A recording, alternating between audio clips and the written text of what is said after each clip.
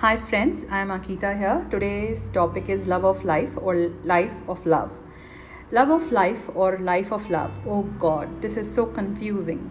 It muggles up my brain. Somebody says he or she is the love of my life. Wow, sounds so awesome and romantic. Everybody desires that. Is it different in any part of the world or continent? Whatever country, culture, religion, or backgrounds we come from, it is the same for every one of us, isn't it? The love of life, it can be a male or female, and your heart beats faster. You feel you know it all. Sometimes things happen, and love of life becomes hate of life.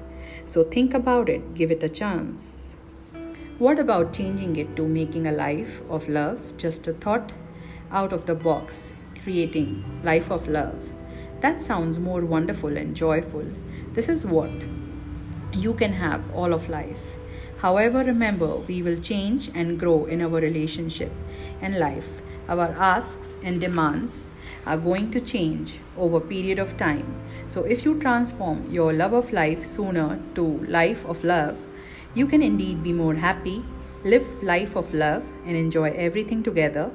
Just a thought to twist you and your brain. Enjoy. Thank you.